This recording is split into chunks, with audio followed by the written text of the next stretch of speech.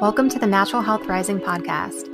I'm your host, Rachel Smith, certified functional diagnostic nutrition practitioner. I'm here to deliver you weekly episodes where you will hear conversations with health experts and solo episodes about functional medicine and all things holistic health. My goal is to provide you with the knowledge and tools you need in order to help you rise to your healthiest, happiest self.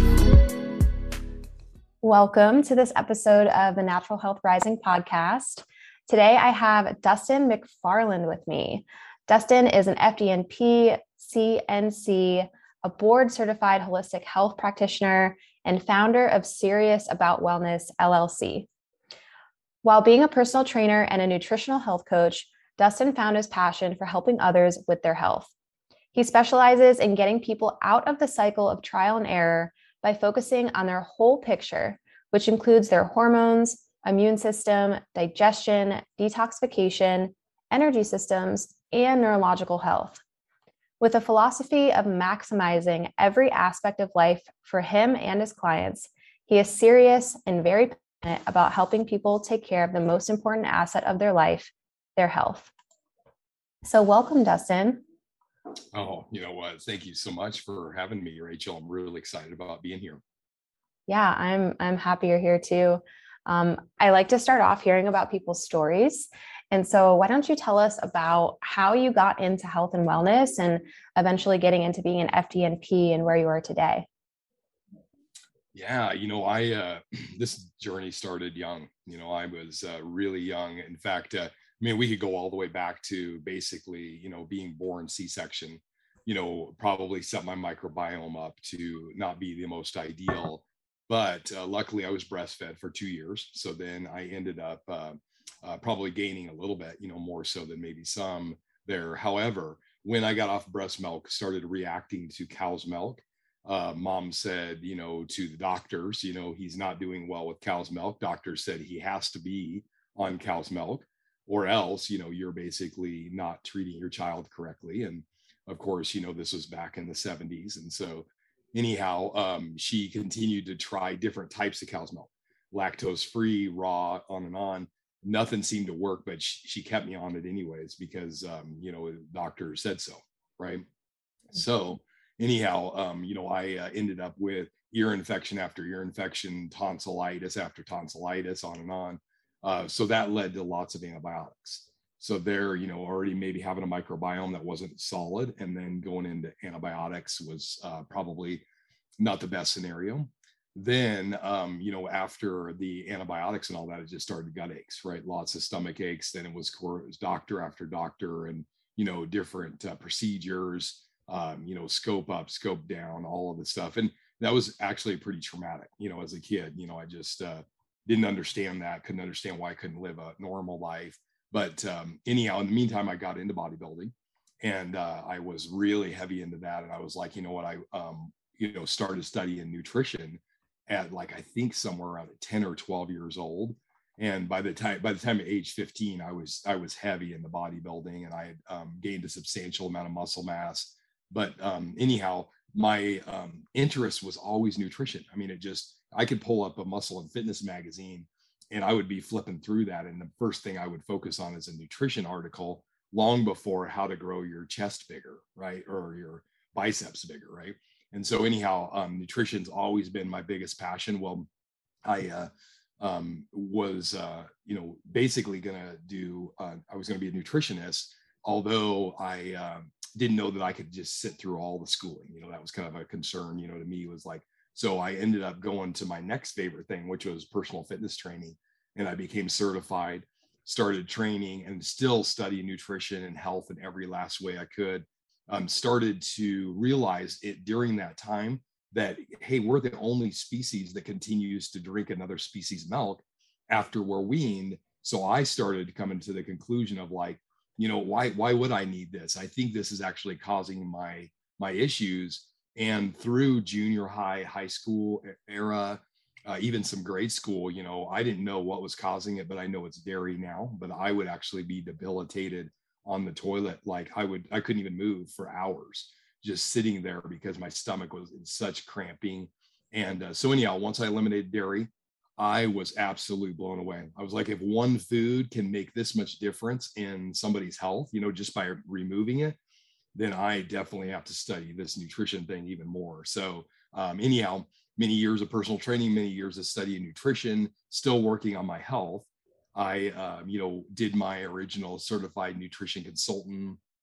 That wasn't enough. I wasn't able to help people completely, right? There wasn't that testing aspect, and I couldn't, do that. So anyhow, that's what led me to FDN. And so I'm really excited that I'm here now, that I'm actually able to fully help people with their metabolic chaos, and just get to the bottom of things with being able to do the lab testing. Mm-hmm. You know what's funny? We have the exact same story, like to the T with the milk products. When I was a kid, my entire life, I always had stomach problems, like stomach pains, to a point where my mom would take me to the hospital all the time. And she would just be like, I don't know what's wrong with her. She says her stomach hurts. And I was drinking all the gross things. They were doing all the tests on my stomach. And they would just say, oh, she's just constipated. And it would be debilitating. And I would get migraines as well. I remember coming off the bus as a kid from school every week with just massive migraines. And I would come home and I would just lay in my room in the dark. And it was a constant battle of those stomach problems. And then when I finally started getting into sports in high school, I would have a really hard time breathing. When I did track and field, I did weightlifting. And after running just a little bit, I would be wheezing. The doctors told me I had asthma. And then same thing, I got into bodybuilding and I was did competitive weightlifting, started studying nutrition a little bit on my own. And then one day I was like, I wonder if I should take out milk products. And so I think I was like 18 or 19 and I finally took them out. All of a sudden my asthma was gone, didn't have stomach problems as bad. Like it just blew my mind that this one food could cause so much problems. And I had been eating cheese sticks and milk and all these things my whole life, all the time. And yeah, just something so simple. And we don't know this stuff. So it's crazy.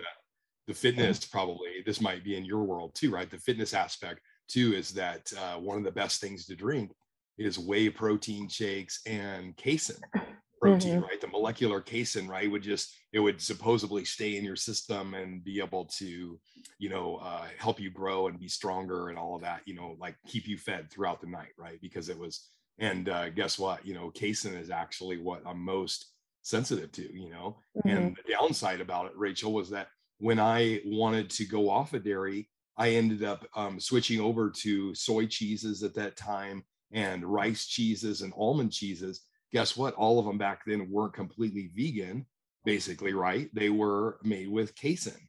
That's what still gave them their texture and everything. And I didn't have a clue.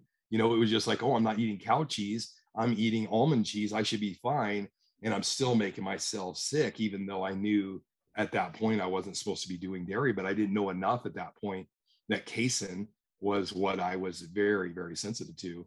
So anyhow, the main milk protein, right, is casein, and many people are sensitive to it. It's problematic, and the fact it can even cross the blood-brain barrier, right, and who knows, maybe be part of the migraines for you, be part of an addiction story for others. Yeah. Do you think anybody should have dairy products, like conventional dairy products? Not conventional by any stretch. I mean, just, that extreme heat, with the ultra pasteurization, not good, right? I don't think we can blow apart this protein like that. What's the other one that they do to it?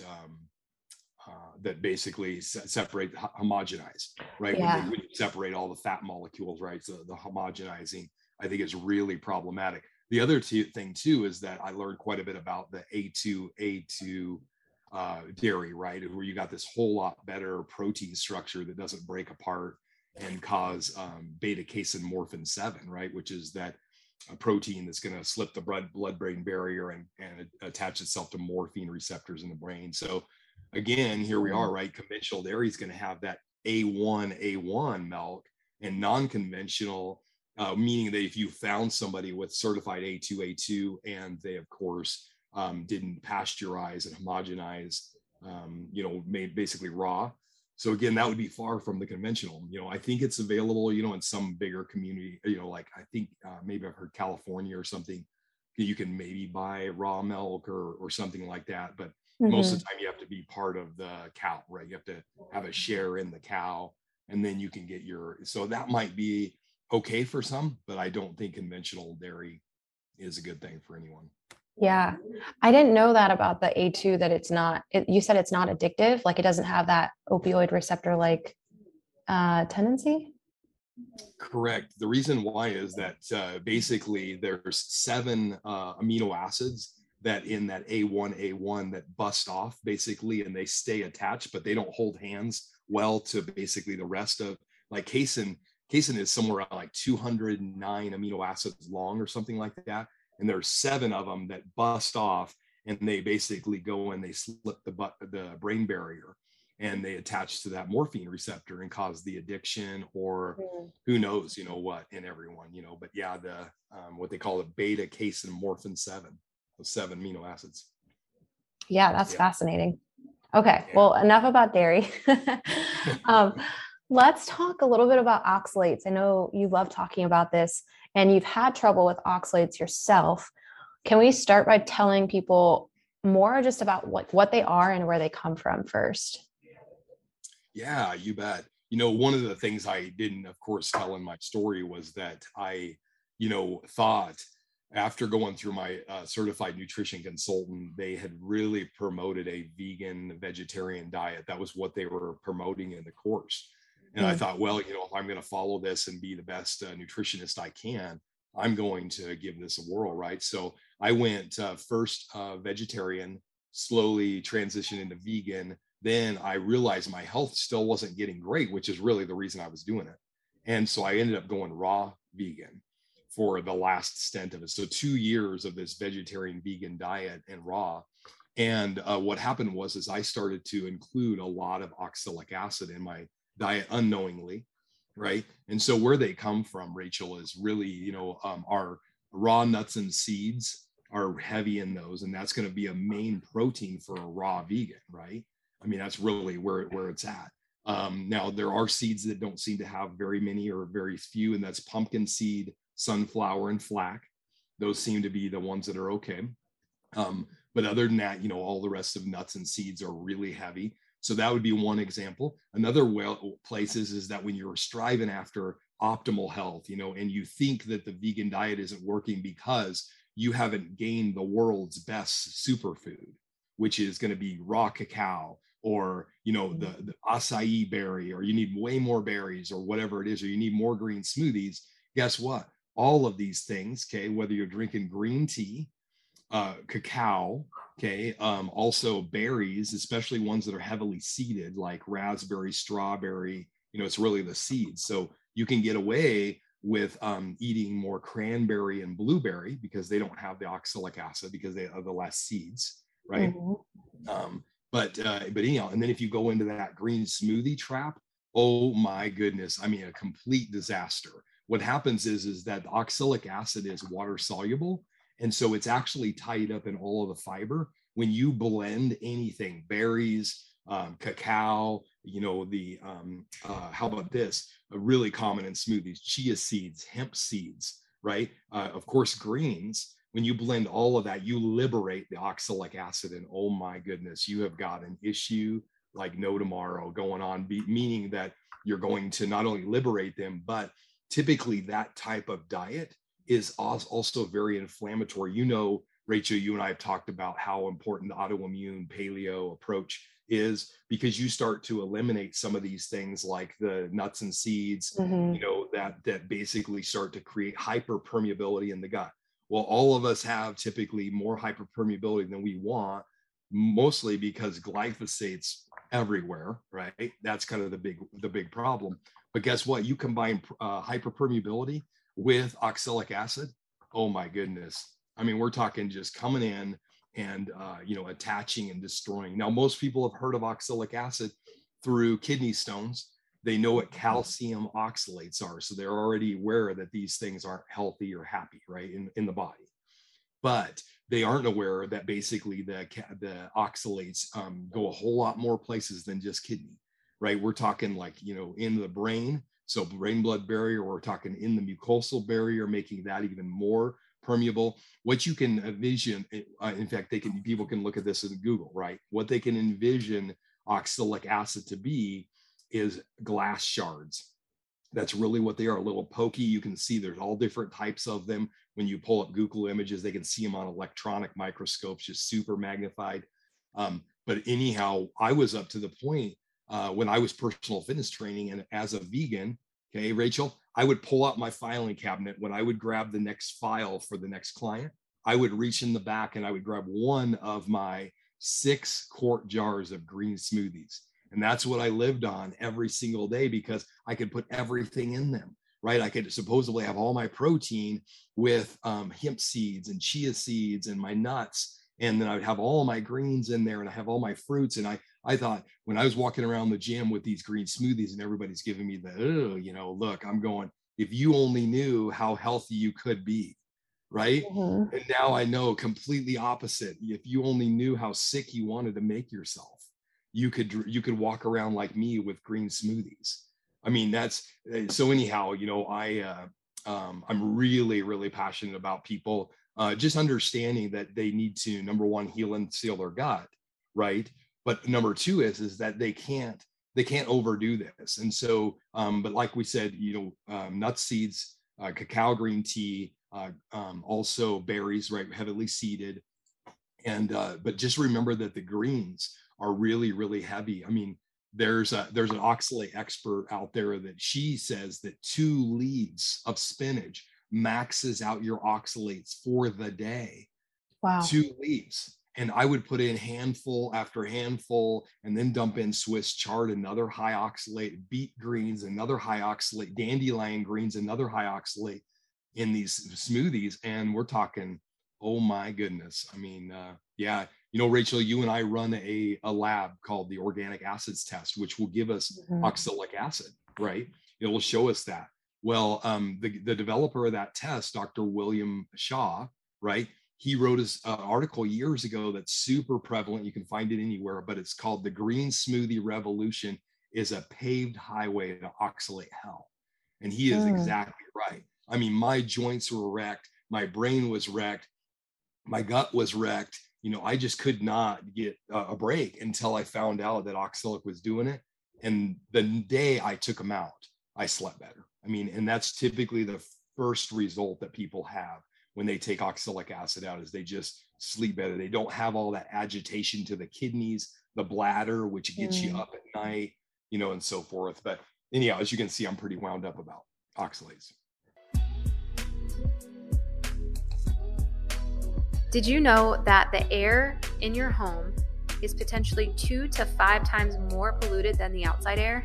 Chemical pollutants actually build up in the air in our home from building products, mattresses, furniture, carpet, and paint, because whatever chemicals are in those things actually slowly off-gas into our home over time. And exposure to air pollutants has been linked to asthma, respiratory irritation, and even cancer. And another thing I see a lot nowadays is mold and mold illness.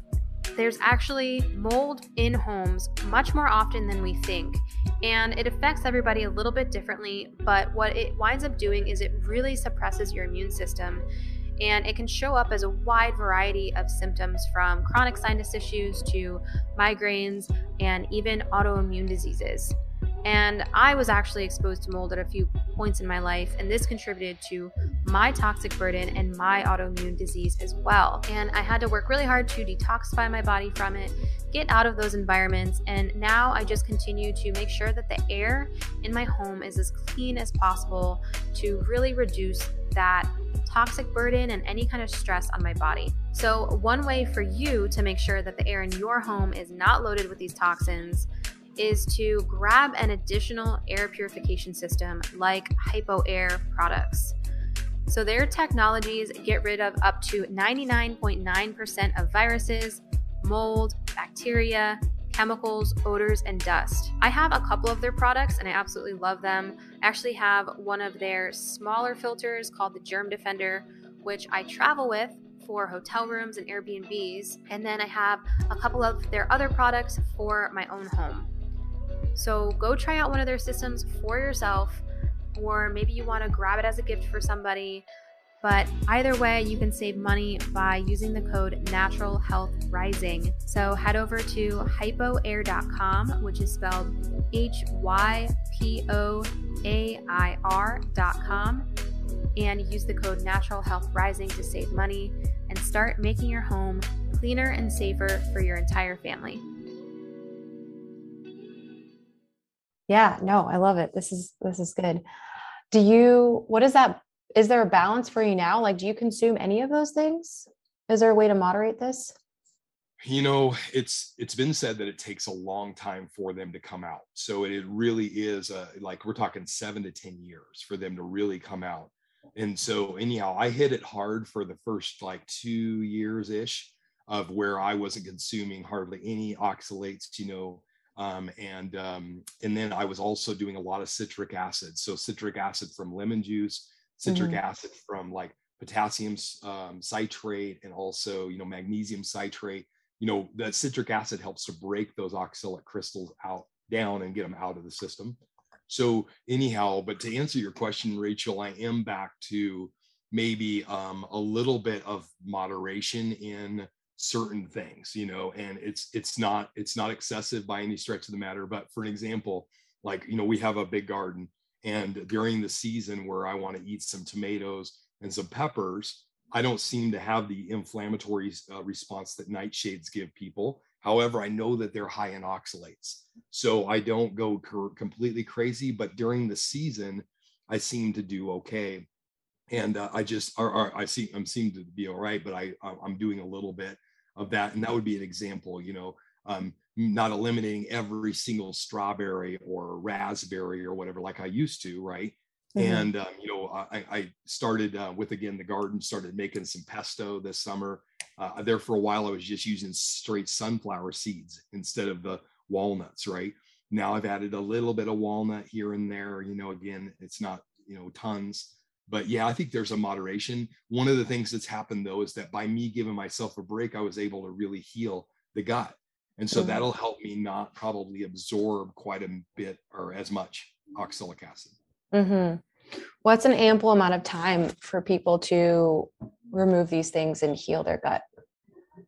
I think it really depends on how serious they are, as far as, are they wanting to, do like juice a full lemon every day, at least to get that, lemon juice in there to clear that? Are they wanting to make sure they stay consistent on their potassium and their magnesium citrates? Are they, eliminating them, as much as possible, so I would say that, if somebody's serious about it, they could make a big stride in a year, a big stride. But if they're just kind of dabbling or whatever, and they want to just do moderation, it might take them more like 5 years, is kind of my thought. Okay. To start feeling better, like, oh man, no longer are my joints being a problem or whatever. What about the connection between mold and yeast and oxalates? Can you talk about that a little bit? Absolutely. You bet. That is a huge one. You know what, Rachel, I'm glad that you had mentioned that. And the reason why is that I think that was a component of my world, is that as I went on a really extensive microbial killing protocol. Once I had learned FDN and really the balance and how do we address biofilms and how do we bind this out and all of that, I really do feel like that made my oxalic acid also come down dramatically, because right now there's there's still this unknown in the industry of like, does candida and mold and yeast, do they create oxalates, or is oxalic acid basically an avenue for them to thrive? Basically like what exactly, but we just know that there's a major connection. Over and over, right? In that organic acids testing, we see, candida come up, and then sure enough, right there is oxalic acid. And I really don't think that I would have made the strides in getting rid of the oxalic acid, have my levels come down, if I hadn't got that candida under control, which you and I know that all it takes is one round of antibiotics, which I had more than that by leaps and bounds, right? To immediately throw that microbiome off and allow that candida to be so opportunistic that it'll take advantage of an environment of low microbiome. So yes, anybody who has mold, anybody who has yeast, candida, that has to be a focus. That has to be an address. Well, guess what? When you're doing a vegan diet and you're going to be consuming these oxalate heavy foods, you're also going to be consuming a carb rich diet too, right? Which is only going to feed and make that mold and candida thrive even more heavily. Yeah. Would you say that there's a strong connection between fibromyalgia and oxalates? I would say huge. I really would. The reason why is because, knowing how agitating oxalates are, how free floating they are throughout the body, and how neurologically damaging they are to the body, absolutely, I would say that they are, a problem, when it comes to fibromyalgia, again, a lot of times doctors might, right, just put it kind of this, unknown of like, oh, you just got this, nerve pain, basically, right? This nerve pain going on. And it's just fibromyalgia. So we're going to put that label on it. And, just again, knowing what the nerve pain does. There is, to the point, okay, Rachel, there's so much nerve pain going on that it can definitely affect both women and men's reproductive organs, which are highly neurologically sensitive. There's a vulva pain foundation out there, right? And they basically connect that highly connects oxalic acid to women's vulva pain.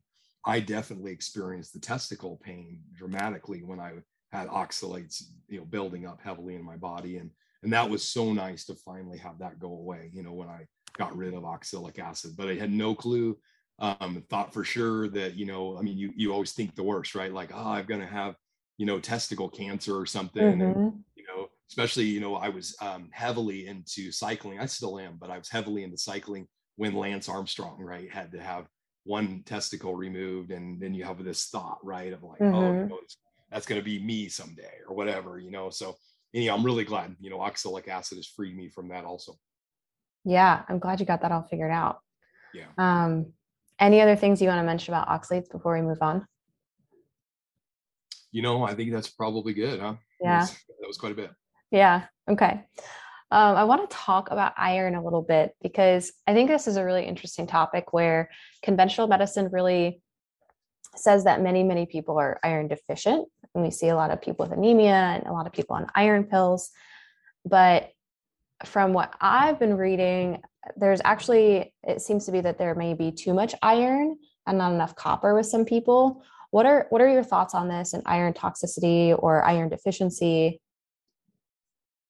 Yeah, I'm glad that you brought that up, Rachel, and the fact that I've had iron issues quite a bit in the past.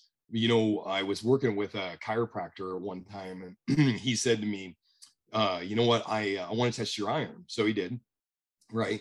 And not that we don't get the very best testing of iron most of the time, right? There's just, it's not all that we need to look at. But anyhow, he basically called me up like the day he got me my results back. And he says, I know what all your problems are. You have hemochromatosis, right? Well, anyhow, that's basically a genetic disorder for storing too much iron, and he says, that's what's going on. That's why you're basically storing iron everywhere. Well, later, guess what? We realize that it's not iron. It's actually oxalic acid that's actually creating all of the problems. However, I did have quite high iron. Now we're talking nothing like people have when they have hemochromatosis. When people have hemochromatosis, they're basically, ferritin can be up to like 1,300, maybe even more than that. I think I was like 280 or something around there. Okay. So anyhow, nothing that was that extreme. However, doing more and more studying like yourself on iron, I realized that it is very oxidizing to the body. When we have over excessive amounts, we are going to have free radical damage pretty substantially everywhere. Okay. Well, just like you said, okay, well, what's going on here? Why do we have this over iron. What's going on there? Well, I really do think it's a copper imbalance. Looking into how the copper's basically been taken out of the soil, right? Just because, like every mineral, I mean, it's not just copper, but every mineral's basically been taken out of soil. And then us basically fortifying our, processed foods with metal filings. I mean, unbelievable, right? That we would bring in all of this iron and not have the copper, bioavailability to deal with all of it. And Rachel, as you learn more and more about nutrition, and you and I have had this conversation before, I think that we are basically dirt and bugs.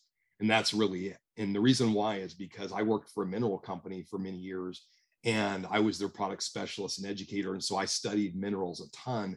And that is really the dirt part, is that we need all of these trace minerals into our world, and of course, macro and micro both. But anyhow, if we don't have that in balance, we are not going to be healthy. Okay. And if we don't have the bugs, right, which would be our microbiome, which you and I've talked about some already, if we don't have that in balance, we're not going to be healthy. Well, one of the things I learned about the minerals is, like you had just mentioned with the iron and the copper, every mineral has their co-partner. I mean, if not multiple, but at least one co-partner that's huge, right? So I think most of us have probably heard, your audience, I would imagine, has heard, you aren't going to take a bunch of iodine without balancing it with selenium. That's not a good thing. That co-partner needs to be there, or you're going to deplete one and not the other, and so forth. Same thing with basically, chromium and vanadium, right? That's another huge one, is that, this chromium's massive for balance of blood sugar. Well, it needs to have vanadium in there too. We need to have this balance. So anyhow, copper and iron would be that same way. And I really do think that that's really the biggest issue, is that we have over iron from whatever, right? And we have under copper. Now, here's a pretty cool thing now, is that basically now that I give blood on a regular basis, right? And I was able to get my iron down, another probably just internal stressor that we don't always think about. And this is what you and I focus on. But anyhow, now that I've been able to get that down, when I eat my iron in heavy sources, because I don't eat any processed food, that's just not my world, that they're going to fortify. When I get my iron, right, it's going to be from organ meats, from animals. What's in organ meats? Probably the most bioavailable copper there is. Okay. Well, guess what else? On my property here, I've got beehives. What's the second most bioavailable, basically, copper source? Bee pollen. So that's another amazing source of, getting your copper. So anyhow, I've got two amazing natural sources to bring in, bioavailable copper. And then when I do get my iron, which would be from a natural source and not fortified food, I'm going to be able to deal with that. Okay. I'm going to assume, have you read the book Cure Your Fatigue by Morley Robbins? I haven't, but he is definitely one of those that, is kind of shed a lot of light, right, on the copper and the iron situation. That book is amazing.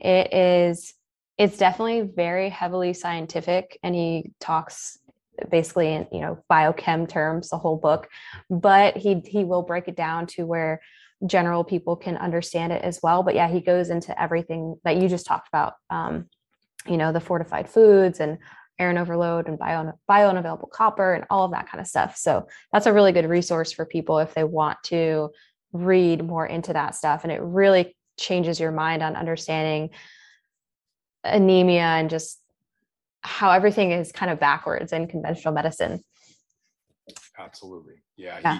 He would be the best resource that I could say, and certainly he has all those, YouTubes and podcasts and things, right? You can do if you don't do the book also, but that book sounds great. Yeah. How do you consume the bee pollen? Like, what's the dosage, or how often are you having that?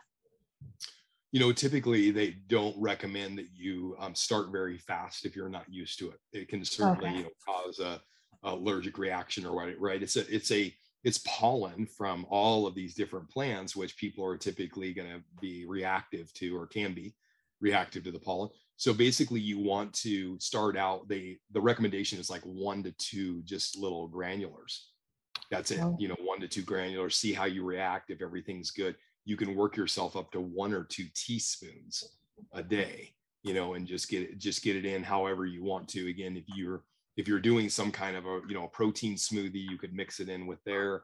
If you could sprinkle it on salad. I mean, you can mix it into any nut butters that you're consuming on whatever, that type of thing.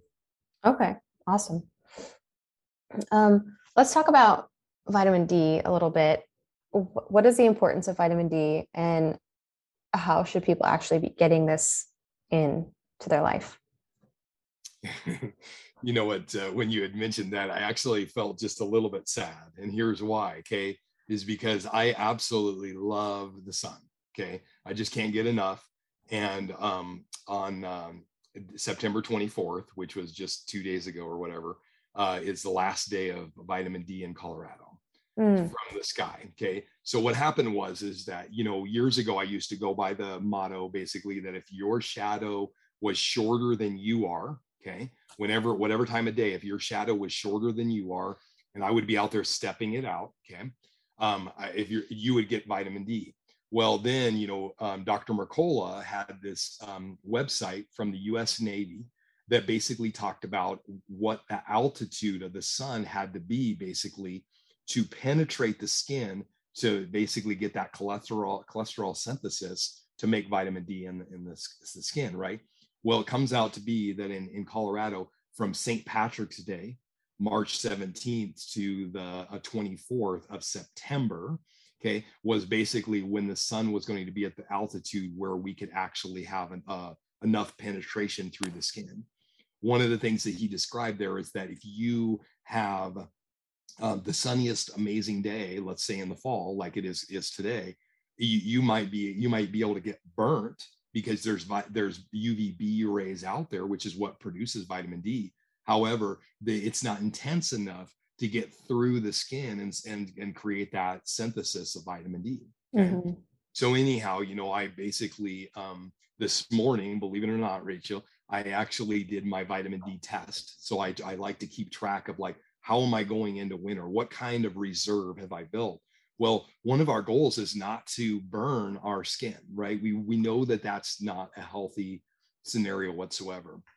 However, we also know the other goal is not to sun starve our body, right? Mm-hmm. That's not the goal. And so we really do need to find this balance. So if somebody finds 15, 20, 30 minutes at the most to basically be out in that sun and get a maximum skin exposure during that, the optimal times of the day.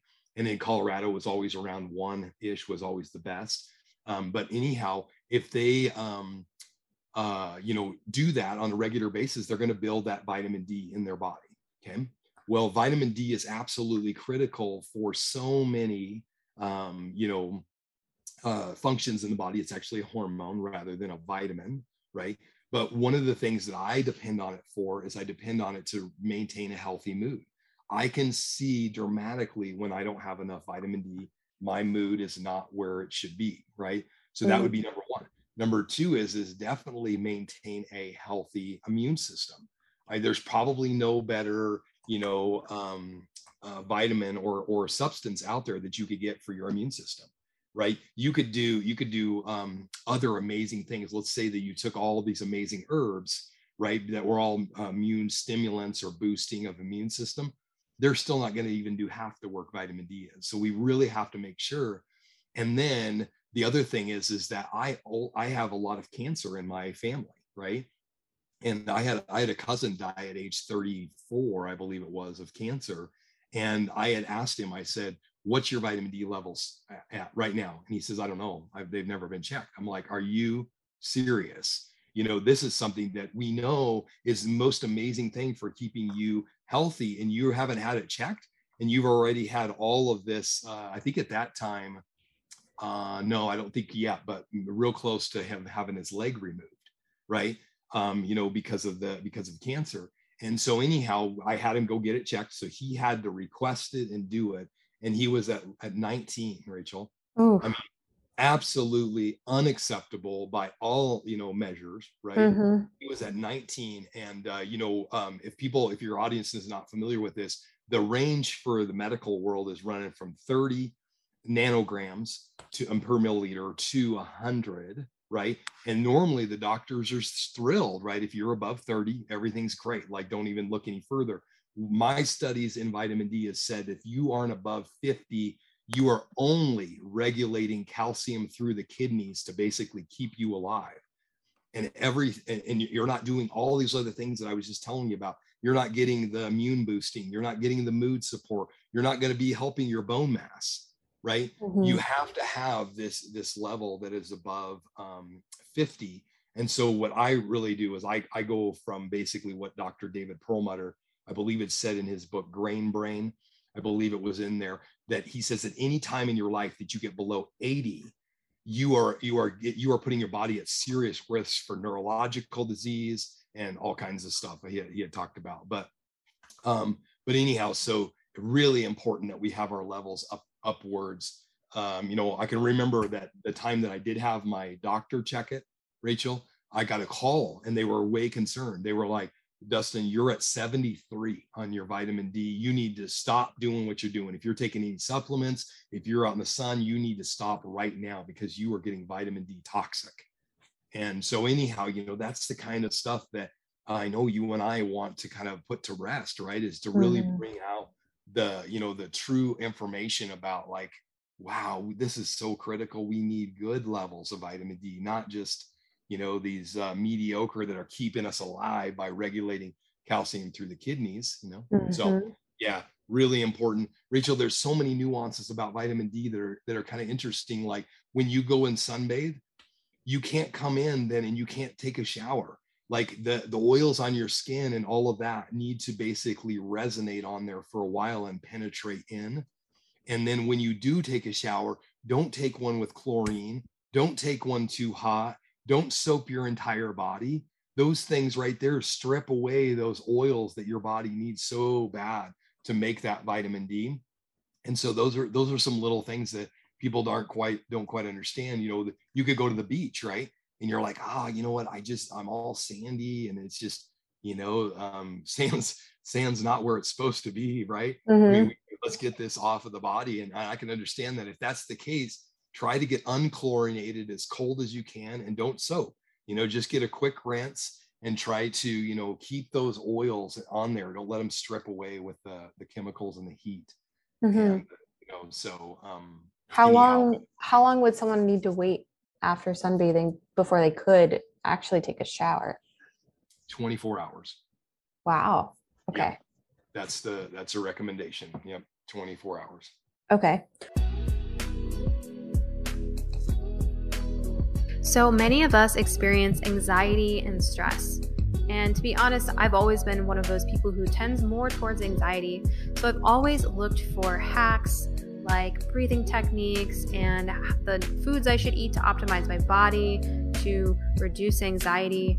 But one thing that's super important is getting quality sleep to lower our stress levels, lower anxiety. But what can happen is when we try to go to sleep, that will flare up again, and then we're anxious and we have a hard time falling asleep. Our mind is racing and it kind of becomes this cycle and we have insomnia. So if you can relate to this in any way, this is important for you to listen to. This might really help you out, because if you're not sleeping, again, you're not really healing from anything. You're not going to be as energized and healthy the next day. And a lack of sleep is going to cause weight gain, fatigue, cognitive issues, hormone imbalances, and so on. So there's this company called Blue, and they have 100% cotton, chemical-free weighted blankets.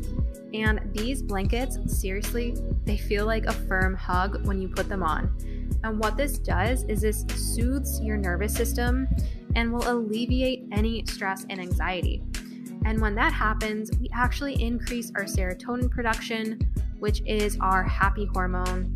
And then our serotonin actually converts into melatonin, which signals our bodies that it's time to go to sleep. So using the Blue weighted blankets can help you get a restful night's sleep and allow your body to do the natural healing and repair it needs during the night. And you are going to feel so much less stressed, less anxiety, and you will have such a better night's sleep when you're using this weighted blanket.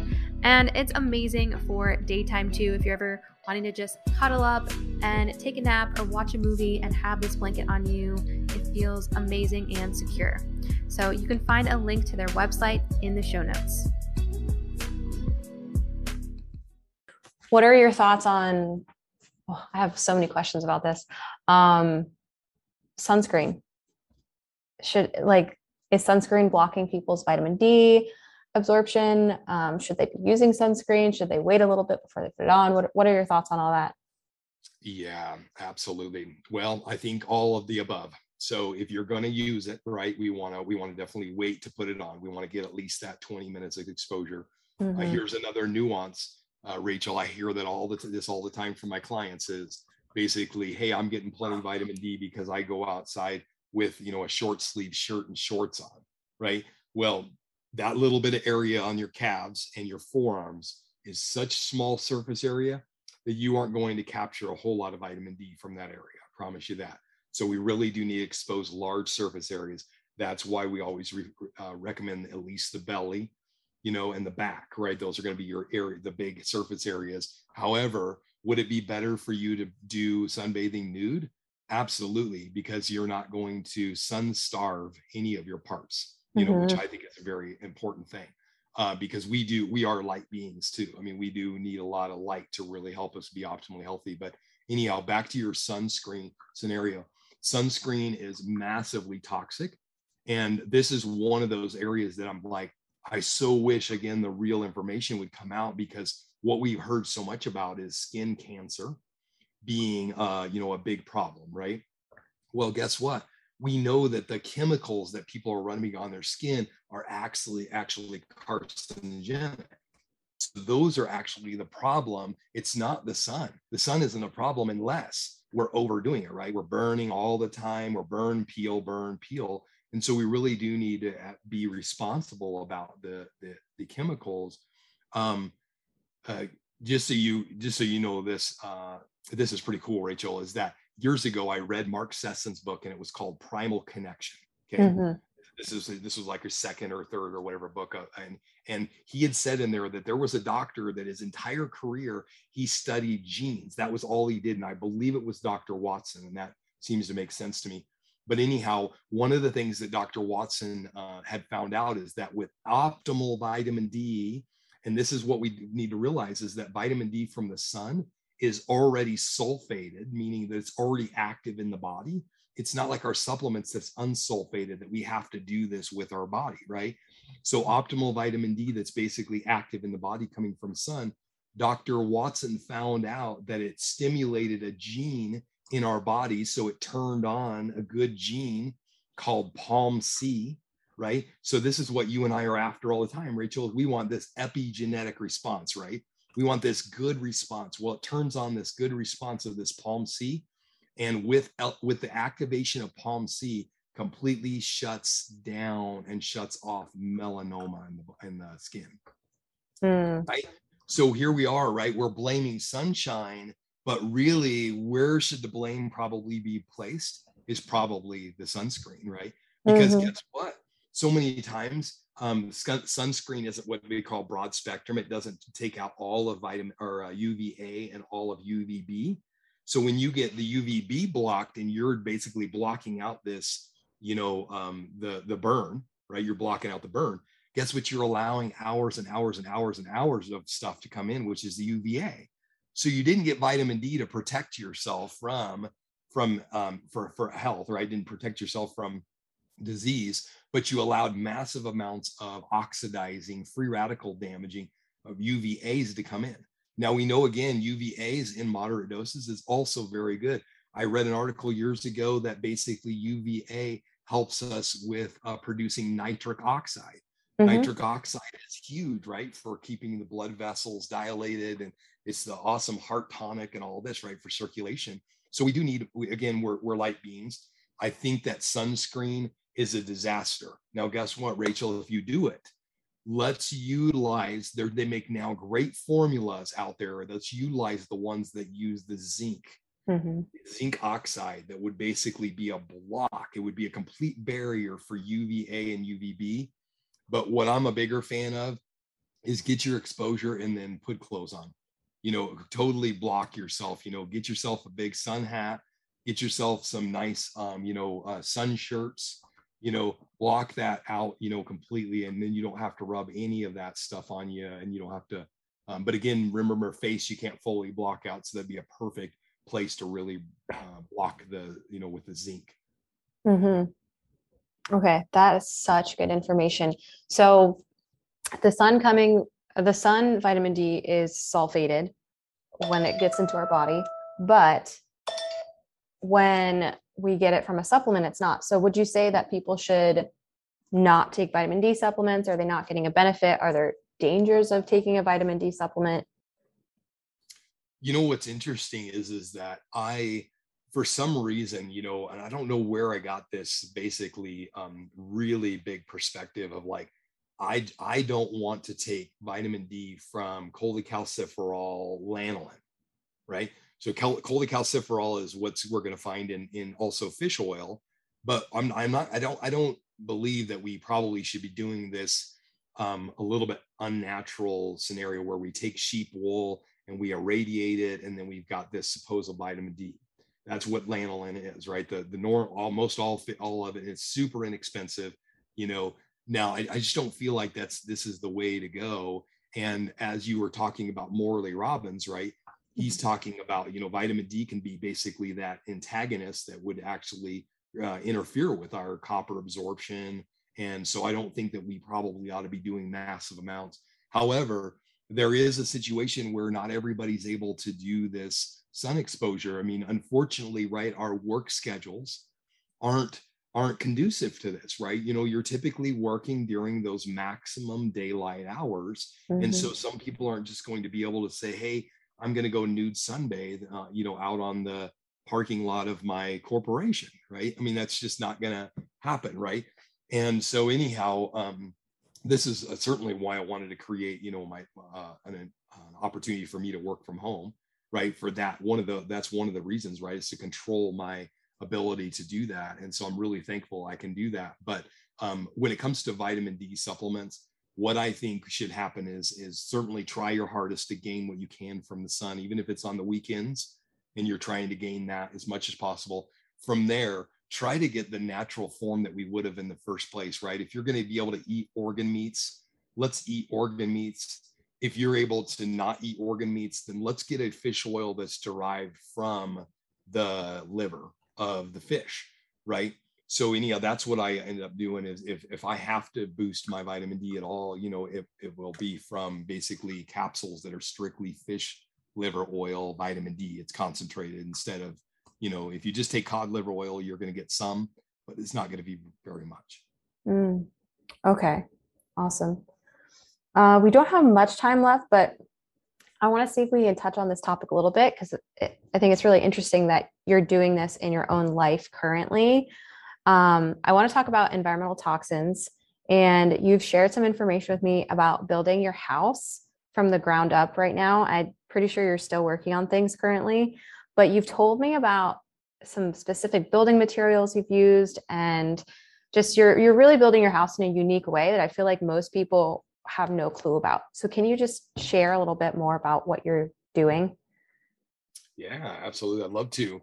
I am still currently in it. As you can see behind me, there's still vapor barrier that separates me from the garage, right?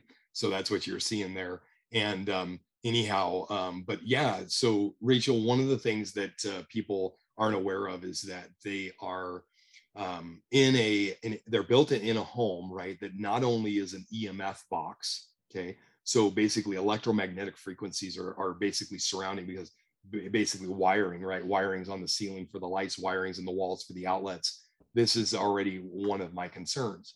So one of the things that I've done is that I've put all of my wiring, and you're right, I've built it from the ground up myself, my wife and I. But anyhow, I've put all the wiring in conduit. So now the wiring is basically blocked from, basically being able to shed electric and magnetic fields, right? So that's really kind of the big deal. Then even to the extent, Rachel, of basically putting metal outlet covers on, so therefore normally they're plastic, just again stopping that EMF that's inside of that box. So using metal boxes, metal conduit, that all the wiring, and then metal outlet covers, so everything's basically blocked. So far, checking with my meter, fabulous. I have just zero magnetic fields, zero electric fields in the house. And then of course I wired everything for the internet. So, and then I went a step further, and instead of using just regular Ethernet in the walls, I actually used grounded and shielded Ethernet cables. So this is just another step to basically knock down that. But one of the biggest problems that there really is ultimately, Rachel, is really it comes down to sheetrock. That is really the biggest problem of all. And I am not going to use an ounce of that in my home, not even the least bit. That is a straight mold food no matter what. Because what happens is that you and I have water in the walls of our house. That's just the way it's going to be. Always. We're going to have water that's hidden there, that's going to run to every single faucet. It's going to, go to every single drain. And there is going to be inevitably probably a leak someday, right, in your home. Well, what if we, instead of basically feeding mold, right, which is exactly what we're going to immediately do, as soon as water hits that sheetrock, it immediately starts to mold, okay? What if instead we put a material up that could never be affected by water, no matter if you soaked it in there? But not only that, is it's stronger than sheetrock dramatically. And so that product's been used for 100 years in mostly Asia, but it's all over the place. But it's magnesium oxide board that is essentially almost like a concrete board. The beautiful part about it is that you can take magnesium oxide board that's basically made out of magnesium oxide supplements, if you want to say, you could grind that up and you could feed it to your garden. I mean, it is non-toxic. You can even consume it if you make sure that you've bought a form that isn't toxic in any way, shape, and form. But that's never the goal, right? The goal is not to grind this up and feed it to our garden or ourselves. That's not. We can do that. We can get magnesium other places. Our goal is to basically protect ourselves from mold exposure, because that's really going to be the big deal, right? Mm-hmm. But the other thing is that you might think about is I didn't build my house with a crawl space, right? So that's another area that can get moist and just trap moisture. And then any type of wood materials that you're using, particle boards, which I won't use, will also trap that, moisture and so forth. Speaking of particle board, much of our world is made of that, when it comes to our homes, right? You can have that as your shelving. You can have that as your kitchen cabinets. And guess what, Rachel, that actually produces a lot, or has a lot of formaldehyde. So it produces a lot of off-gassing. So you want to protect yourself in any way, shape, and form from off-gassing. I will never have carpet in my home again. I mean, that's an off-gassing nightmare for at least 7 years. You're going to have that. I've heard of stories where individuals seem to have okay health. You and I know that they're probably in that metabolic chaos, right? But they don't fully, but they seem to have pretty decent health. They put in brand new carpet throughout the home and they got diagnosed with some kind of nasty, because it was just that one more stressor that pushed them over into probably that disease state of some sort, where they've got some kind of major neurological issue. I've heard stories about that. So anyhow, I wouldn't recommend that off gassing. But anyhow, the other thing I've done too is I've made sure that my entire home on the exterior is all steel framing and steel siding and steel roofing, because I want none of that to basically be an area for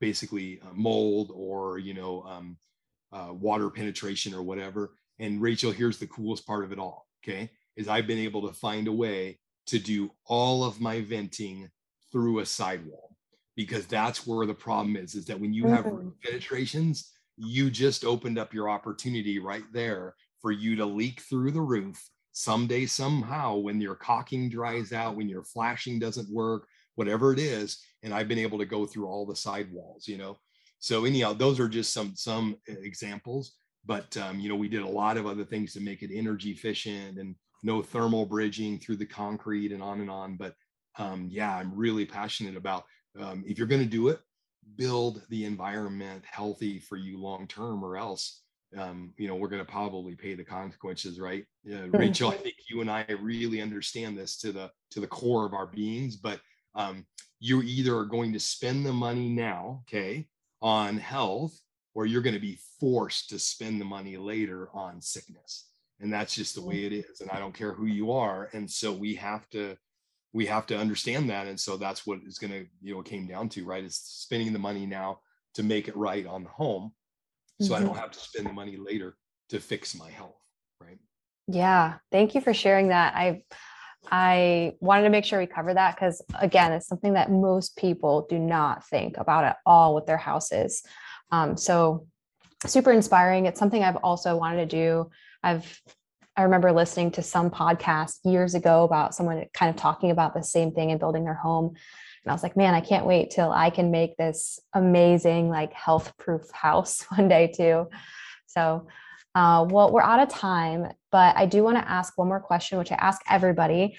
And that is, if you could leave the listeners with one thing that they could do, maybe even today or this week, that could help them start living a healthier, happier life, what would that be? Rachel, it's not something that I've talked about right in this, which is kind of crazy because all the stuff we talked about would be amazing, right? To get some vitamin D and so forth. But one of the things that impacted my health dramatically, and I can't encourage people to do it enough, is get some cold exposure. Go to your coldest lake, your coldest stream, your coldest shower, and just get some cold exposure. We need that. It's another one of those signals to our epigenetic signals that are going to, and it's not easy. I understand that, but when you get done, you will feel like a new person, and you will feel vibrant, and you will feel healthy. And we do need that blood vascular tone, but we also need that, super good circulation and that stimulation of the body. It's amazing. So yeah, let's go cold exposure. Okay. That's a good one. Well, thank you so much for being on the show. If we missed anything, feel free to share it really quickly, and then let everybody know where they can find you if they want to learn more, if they want to even work with you possibly. Yeah, I don't know that I've missed anything. As you can see, I'm quite the talker, but I definitely want everyone to just live the optimally as healthy life possible. I can't strive for that enough. But anyhow, I am at seriousaboutwellness.com.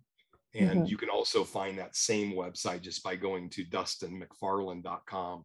But I'm passionate about helping people. I want so badly everybody to live their optimal life. And so, but Rachel, thank you so much for this opportunity. I love to get the word out and start to just change people's perspectives a little bit, that we can live a better life, and we don't have to just trust the talking heads basically out there, right? We can make our own decisions. We can start to experiment ourselves and live our best life. Yeah, I think we talked about some really controversial topics today, and you shed a lot of eye-opening information. So thank you so much for being on the show. Yeah, thank you for having me. I really appreciate it. I hope you enjoyed that conversation as much as I did. And if so, please make sure you leave a comment and rating on whatever podcast platform you're using, and share this episode with a friend who needs to hear it. Please remember that this podcast is not meant to treat, cure, or prevent any illness. Always talk to your healthcare provider before implementing any nutrition, lifestyle, or supplement changes you hear about on this podcast. Now, before I go, I want to talk more about how I may be able to help you. If you are someone who is sick of running from doctor to doctor, not getting any answers, but you still know something is wrong, functional medicine is the way for you to go. I have worked with so many people who have been dismissed by doctors, who have experienced things like anxiety, hair loss, PMS, brain fog, eczema, bloating, and other GI issues, and more. But when I run functional medicine labs on these people, we actually find the root causes of what's going on. And this might be things like hidden gut infections, toxic heavy metals, mold, leaky gut, and vitamin and mineral deficiencies. And then with this information, we're able to make nutrition, lifestyle changes, and custom supplementation and herbal protocols, which actually helps these people get rid of their symptoms. I've seen clients reverse rheumatoid arthritis, alopecia areata, IBS, and other complex health issues. And I've also seen clients who thought they were generally healthy level up into an optimized and energetic version of themselves that they didn't even know they could access. So wherever you're at with your health, you can book a free health consultation with me by going to the link in the show notes or by heading over to naturalhealthrising.com and book a call there right now so that you can start feeling like yourself again, happy and energized. Okay, that's all I have for you today. Keep tuning in every week to gain more knowledge on how to live your healthiest, happiest life. And make sure to follow me on TikTok and Instagram for additional health information.